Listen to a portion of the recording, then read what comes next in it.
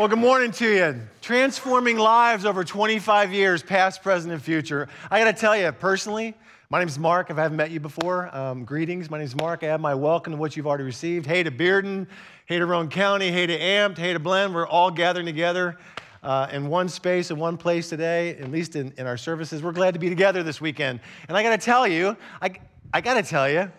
I said this to somebody about a week or so, maybe it's 2 weeks ago. I've never worked harder my whole life and had more fun doing it. It's been exciting to be a part of the work that God's up to through us and for us at Two Rivers Church. We are a people, folks, who are transforming lives because our lives have been transformed. Amen? We are people who've moved from darkness to light. We're a people who've moved from citizenship with the world to citizenship with the kingdom of God. We now are under the reign and rule of Jesus, and that's a safe place to be, is it not? Under the reign and rule of Jesus, which means we're surrendered completely and totally to Him. And as followers of Jesus, we've embraced the truth that the kingdom of God is here. The kingdom of God is here. We haven't just punched our ticket and we're waiting for heaven to come one day. The reality is our eternal destiny has been rerouted, and yet the kingdom of God is here, and there's work to be done, and God is moving in and among us, calling people, men and women, to Himself left and right, and we get to be a part of that. This is who Two Rivers is, and this is who we know that we know that we know that we know we're called to be, and we're going to be. And this is the bottom line. We are followers of Jesus. Say it with me across all of our campuses. We are followers of Jesus. Followers of Jesus. Now, it's important that we know what definitions we're using when we use the word following. I think last week we unpacked the gospel. This week we're going to unpack the word following. I've been married 34 years this summer, and Terry and I still mean something very different when we say I love you. The word means something different to each of us, right? I got to get on her glossary, amen? And we talk about being a follower of Jesus, we got to get on the glossary, the definition the scriptures give us. What does it mean for us to be a follower of Jesus? That's what we're going to wrestle with a little bit this weekend. Now, there's a lot of things we can follow. There's a lot of regiments and patterns and philosophies and styles of thinking that we can follow. I was enamored last week. There was a guy who lost 50 pounds eating only McDonald's food for 100 days. I know you laugh about that. 50 pounds. He was on the news. He's lost 50 pounds. He followed a regimen of eating McDonald's food 3 times a day. He only ate at McDonald's. He ate half portions, and he followed this regimen and this pattern, and his body was transformed. There are areas in our lives that we actually follow different things. We have different philosophies and patterns of thought. There's people we think about. We've got financial advisors. We've got counselors. We've got therapists. We've got coaches. We've got all kinds of people who are engaging us and calling us to follow in some way, shape, or form. And a lot of times with great success. There's areas in our lives where we're following something, some regimen or thought or pattern, and we see some success in it. The call to follow in the scriptures is a little different than that. It's not another option or a suggestion. It's not another area of our lives. It's not like, hey, in the area of my spirituality, this is what I'm going to do. I'm going to follow Jesus. The following that we find in the scriptures is not that way at all, but rather it's the spiritual reality of who we are that has everything to do with every aspect of my life. It's the spiritual reality of who I am, has everything to do with everything in my life. Following Jesus is all in. It's all areas of our life. It's not just your spiritual component that you check the box with. It's all in. All of who I am belongs to Jesus. I live surrendered to Him. That's what we sang about that this weekend. We'll sing about it again before we leave our time together. That's what we're declaring to be as followers of Jesus. And that's who we are as Two Rivers Church. So let's look a little further in following. What's that look like? If you were with us last week, we started a summer series, Gospel Fluency. We long to be fluent in the gospel. We started in the book of Mark. We're going to go through an 8-week series in the book of Mark. And so if you've got a Mark Bible, a Mark journal on your phone, get to the book of Mark. We're only in the first chapter, so you haven't missed a whole lot yet. And we're going to look at Mark's gospel at 2 different stories of Jesus calling His first followers. The first one starts in verse 16, chapter 1. Passing alongside the Sea of Galilee, he saw Simon and Andrew and the brother of Simon casting a net into the sea, for they were fishermen. And Jesus said to them, "Follow me, and I'll make you to become fishers of men." And immediately they left their nets and they followed Him. And going on a little farther, he saw James, the son of Zebedee, and John, his brother, who were in their boat mending their nets. And immediately he called to them, and they they left their father Zebedee and the boat and their hired servants, and they followed him. Turn over to chapter 2, where you'll see a man named Levi. We know him probably better as Matthew. In chapter 2, verse 13, he went out again beside the sea, and all the crowd was coming to him. And he was teaching them, and as he passed by, he saw Levi, the son of Alphaeus, and sitting at a tax booth, and he said to him, "Follow me." And he rose and he followed him. And as he reclined at table in his house, many tax collectors and sinners were reclining with Jesus and his disciples, for there were many who followed him. And the scribes of the Pharisees, when they saw that he was eating with sinners and tax collectors, said to his disciples, "Why does he eat with tax collectors and sinners?" And when Jesus heard it, he said to them, "Those who are well have no need of a physician, but those who are sick. I came not to call the righteous, but I've come to call sinners." Here at the front end of Jesus' ministry, he's calling people to follow. He established his kingship. We talked about that last weekend. The kingdom has come. The kingdom is present. And now he's calling people to follow. And one of the first principles that emerges from the text itself is that following Jesus means that we're all in. Following is the call to be all in. Jesus came proclaiming the good news. As we looked at last week, Mark 1:15, the time is fulfilled, he said, and the kingdom of God is at hand. Repent and believe the gospel. These are Jesus' words. He says, the kingdom of God has come, and the king himself is standing before you. Repent and believe the gospel. His kingdom and his reign and his rule are here. His presence and power have come along with that. Folks, we have a king. We have one who governs over us. We have one who we've said we've surrendered our lives to, and now we live under his total reign and authority in our lives. That's who we are as followers of Jesus. That's what the scriptures call us to. And that was the early call that Jesus made of these followers who left fishing nets and tax booths to follow him. He stepped right into the lives and the work of these guys. These first 5, he stepped right into their world and their lives, and he said, "Come follow me." I'd love to know what that conversation was like if it was more than just those few words. I imagine it was. And yet they were convinced at some level that this was the guy worth following. This was a man worth leaving it all for, and they left it all for him. Now, like, the concept of following a religious leader isn't foreign to this culture. But what is foreign is that typically if someone was looking for someone to follow, a pupil would pursue the mentor and ask if the mentor would take him on. And yet Jesus, as we'll see over the summer, his kingdom's come, but his kingdom's an upside-down kingdom. It's not like you and I think or believe or approach life. His kingdom's different. It's Jesus is the one in this story and in every story of him calling people who's doing the initiating, who's doing the inviting. He says, "Come and follow me." And what Jesus is saying to these guys is, hey, I want you to leave everything behind you. It's an all-in call. All-in call. Now, I don't know what your thinking is when you think about the early disciples. Like, you've seen stories and movies and all. It seems like they're just hanging around the shoreline waiting for somebody to come in with something kind of interesting for them to just kind of saddle up and follow. Not the case at all. These guys were professional fishermen. One was sitting in a tax booth, and they had a livelihood. They had decent jobs. One of the sets of brothers actually said he left his father and his hired servants and followed Jesus. They had a decent income, a decent living. And Jesus walks into their life and he says to them, "Come follow me." They literally left it all to follow Jesus. And the call for us is no different, folks. The call for us is the same. It's to follow Jesus. And it's the most intense, intimate, and intrusive relationship of your life. Let me slow down and say it again. It's the most intense, intimate, and intrusive relationship of your entire life. Because when Jesus calls us to follow, he calls us to do things we wouldn't do unless we were following. We wouldn't do it.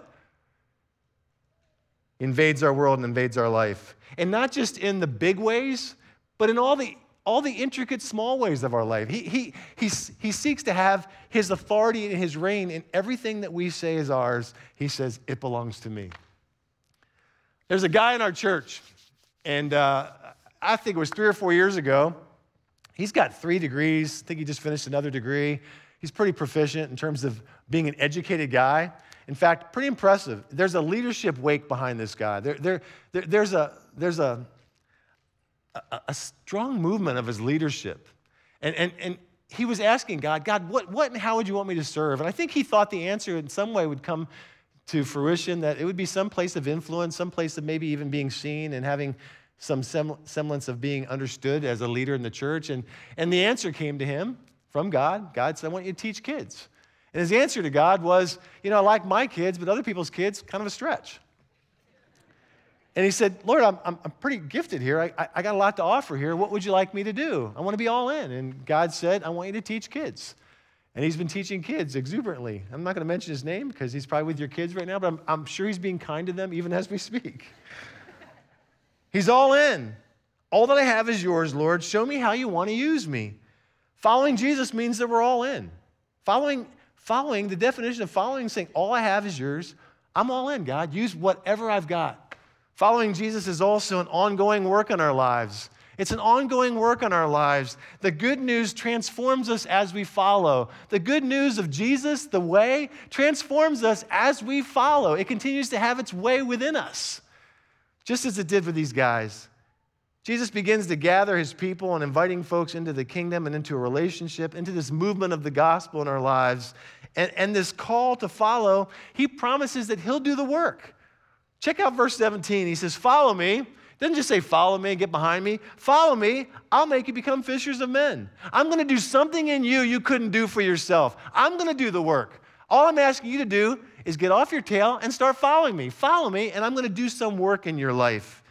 He isn't calling professionals. He didn't call these great leaders who had great evangelistic gifts, and he says, I'm going to tap into your leadership chops. He walked into their everyday lives and said, I got work for you to do. Follow me. I'm going to make you into something you're not. Something you're not.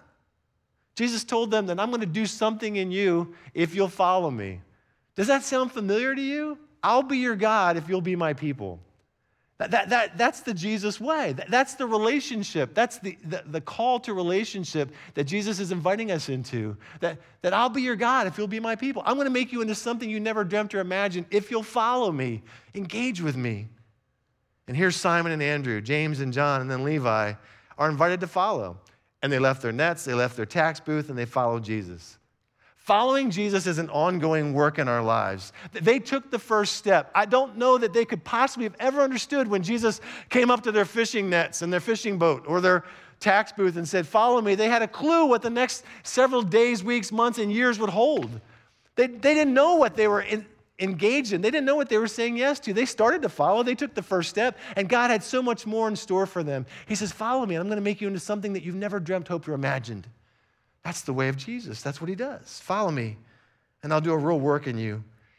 And this didn't come without obstacles. You know enough about the stories of the Bible. You know enough about the disciples. They often did great things. They were different men just a few years later. They did amazing work for the sake of the kingdom. They also tripped over themselves getting there oftentimes, right? They were just like you and I, doing the best we can every day and sometimes getting in the way of what God wants to do. And yet God fulfilled his work and his purpose through them. And the challenge for us is the same, to keep following no matter what's going on. The good news transforms us as we follow Jesus. It continues to have its way within us.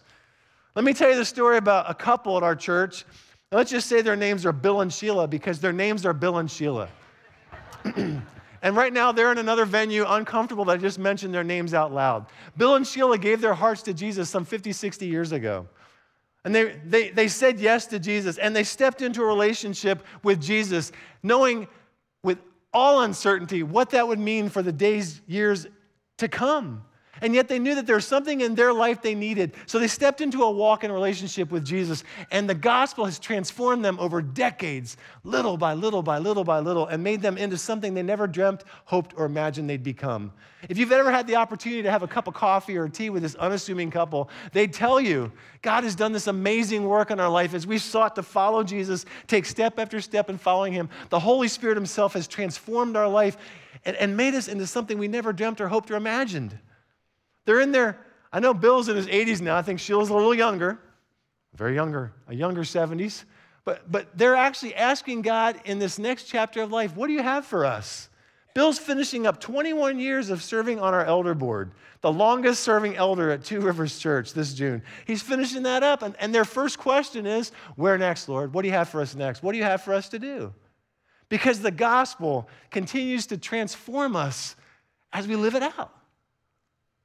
As we live this thing out, following Jesus is an ongoing work in our lives.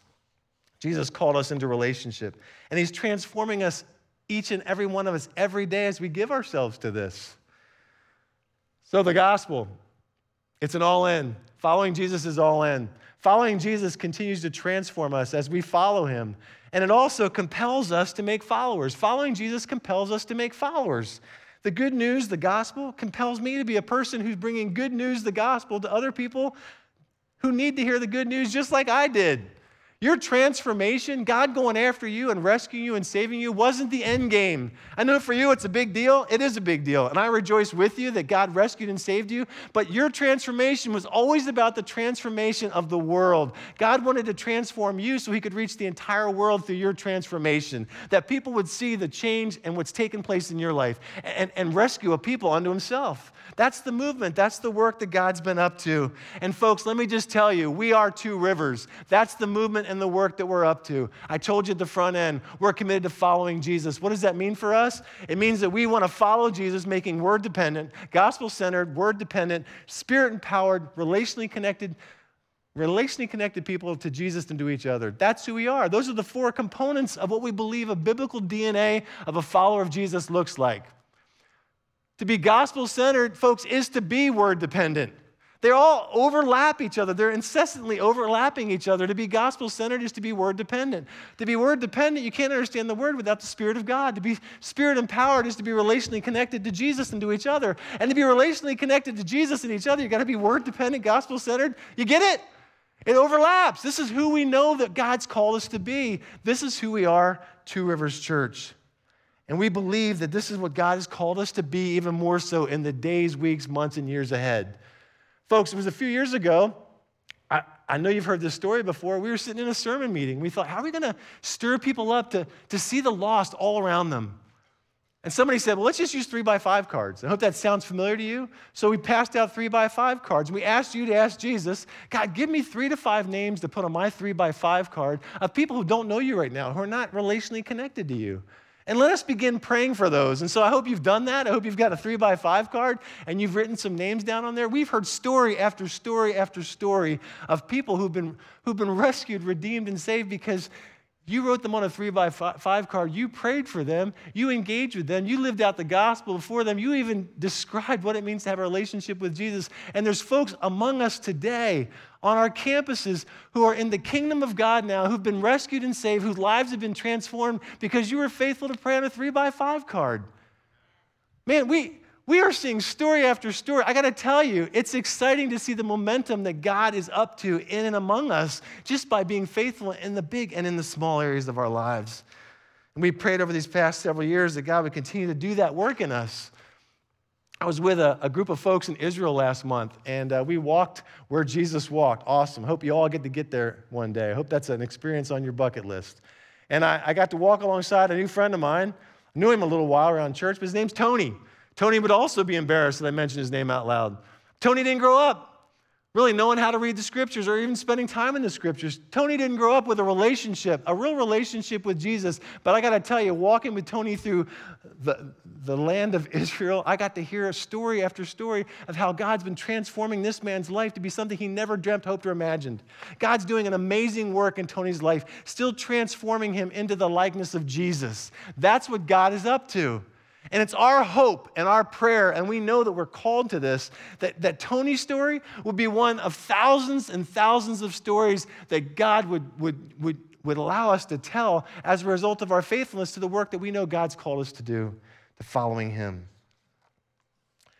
We sat down 3 or 4 years ago, heard from you. We prayed together as a church. Your leadership team sat down and we said, God, what's next for us? And God said, what's next is what's always been. I'm going to call you to more of what you've always been about, following me.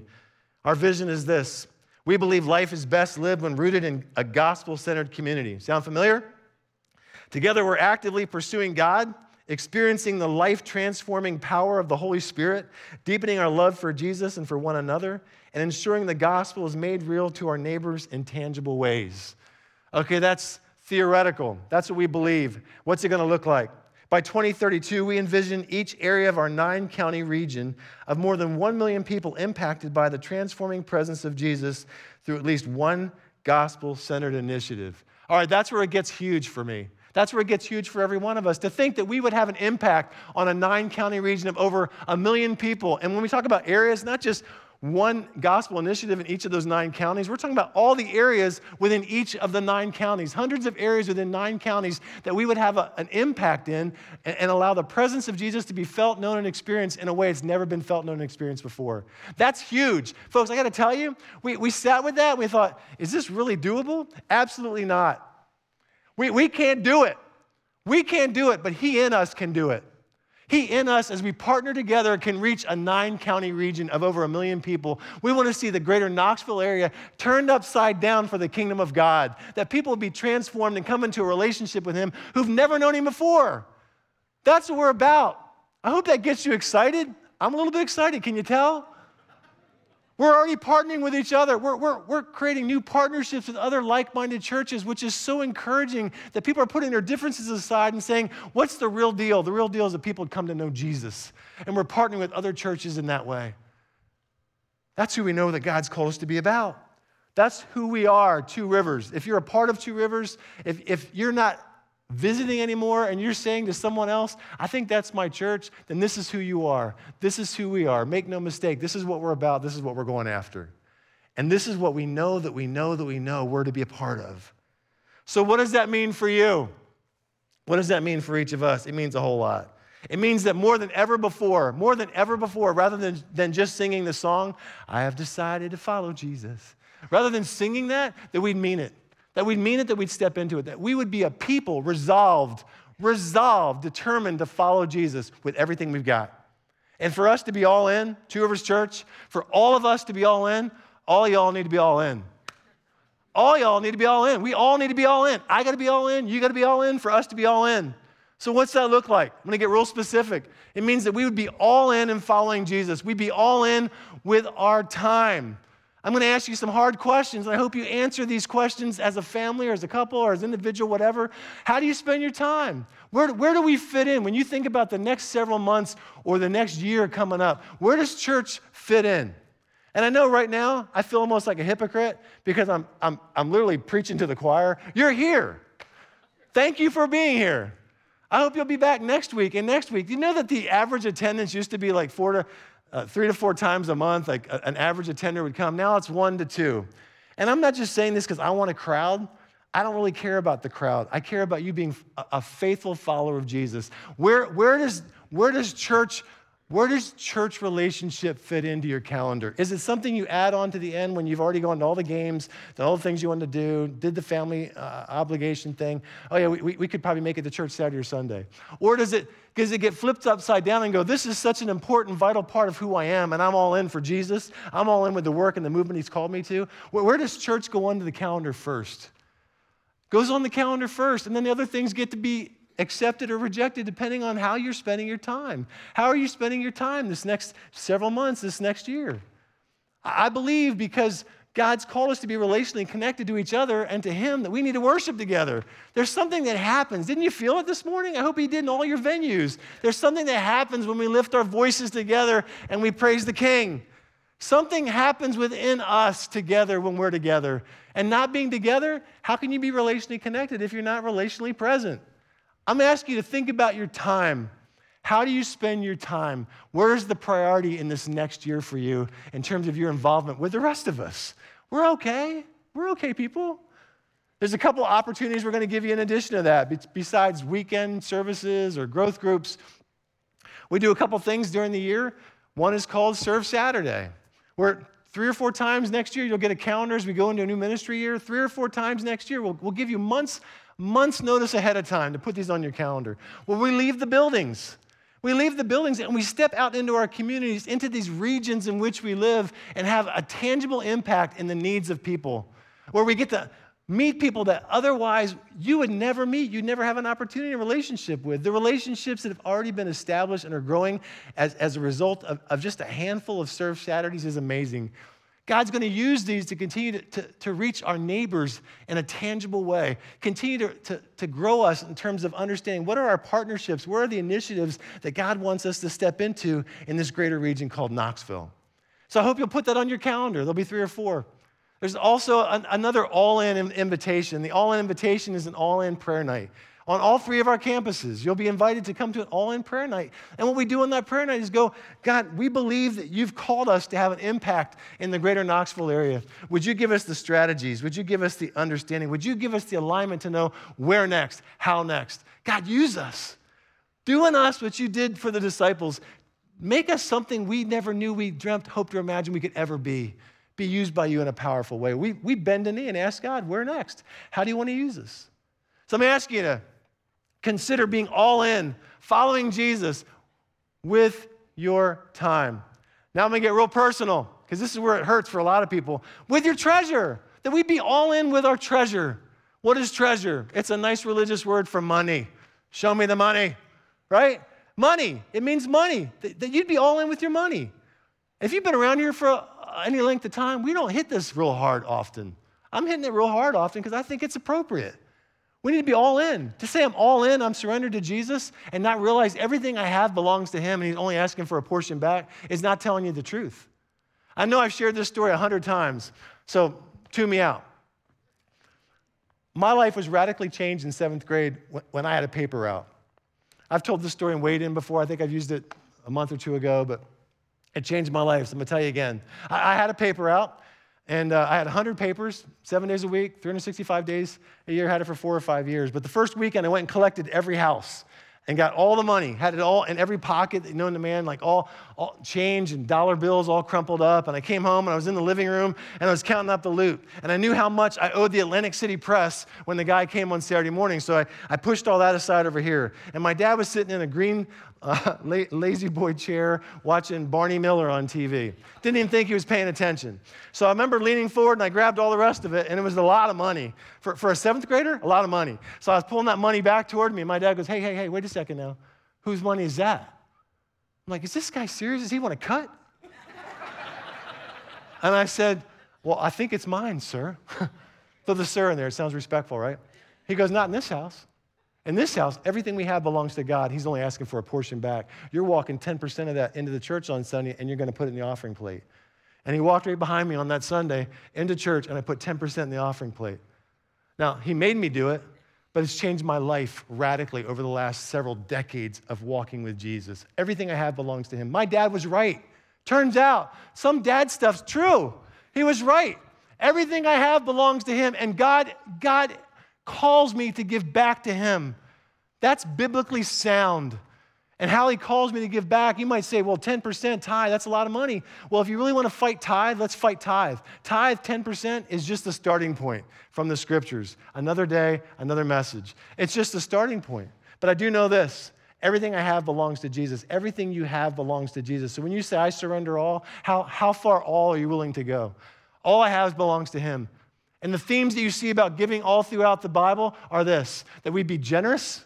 We would be generous people as God has been generous and poured himself out for us, that we would be generous and pour ourselves back out to him. And at times, as you heard in our story of who we are, there's been times where God calls us to be sacrificial in our giving. Sacrificial. That's who we are, Two Rivers Church. We've been this. In fact, the fact that we're here 25 years later is because people have been generous and sacrificial in their giving. And that's who we are as a people. That's who we're committed to still being as God's called us to follow him. Many of you raised your hands as members and voted on a $4.5 million budget. You don't have to raise your hand to commit to that budget. It's a big number. $4.5 million is a lot of money. That's a lot of money. That's a lot of money. But know this, it's a budget that's been offered to you with a lot of facts behind it from our leadership team who believes without a shadow of a doubt, that's the number that God's laid on our heart to actually go after the work he's called us to do next year.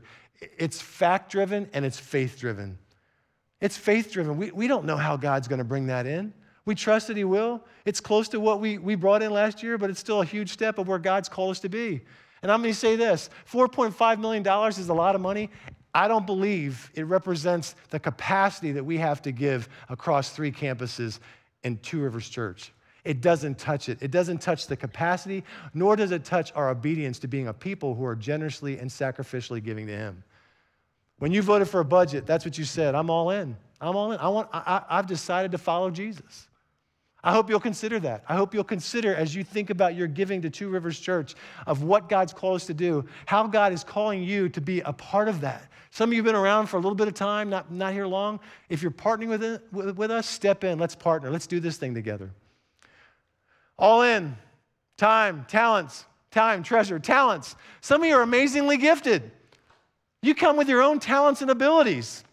Some have a lot of gifts given to you by God. For what? For the use of the body.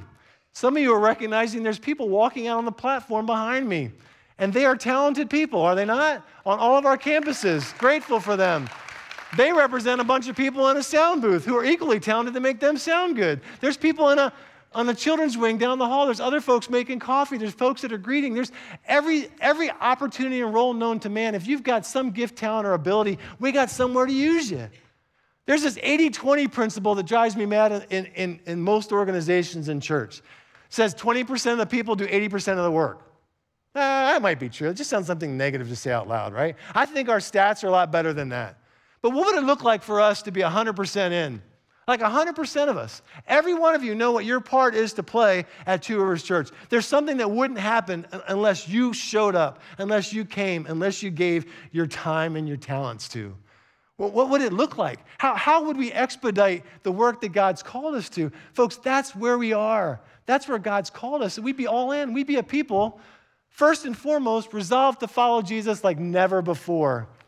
Like never before. God has done so much in our lives. God has transformed me. He's transformed you. And he calls us to be a part of this transforming movement that he's up to in the world in which we live. I hope you're up for it. I hope you're game. We're going after it. We want to be together with you in this.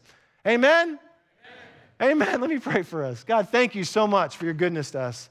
Thank you for rescuing and redeeming us. Thank you for seeing how desperate we were without you and calling us into relationship with you. Thank you how the gospel transformed us and it continues to transform us as we walk with you day in and day out. Thank you for your Holy Spirit's work on our lives, making us into something we never hoped, dreamt, or imagined we could ever become. And thank you for all that you're still going to do until we see you face to face. It's in the matchless name of Jesus we pray.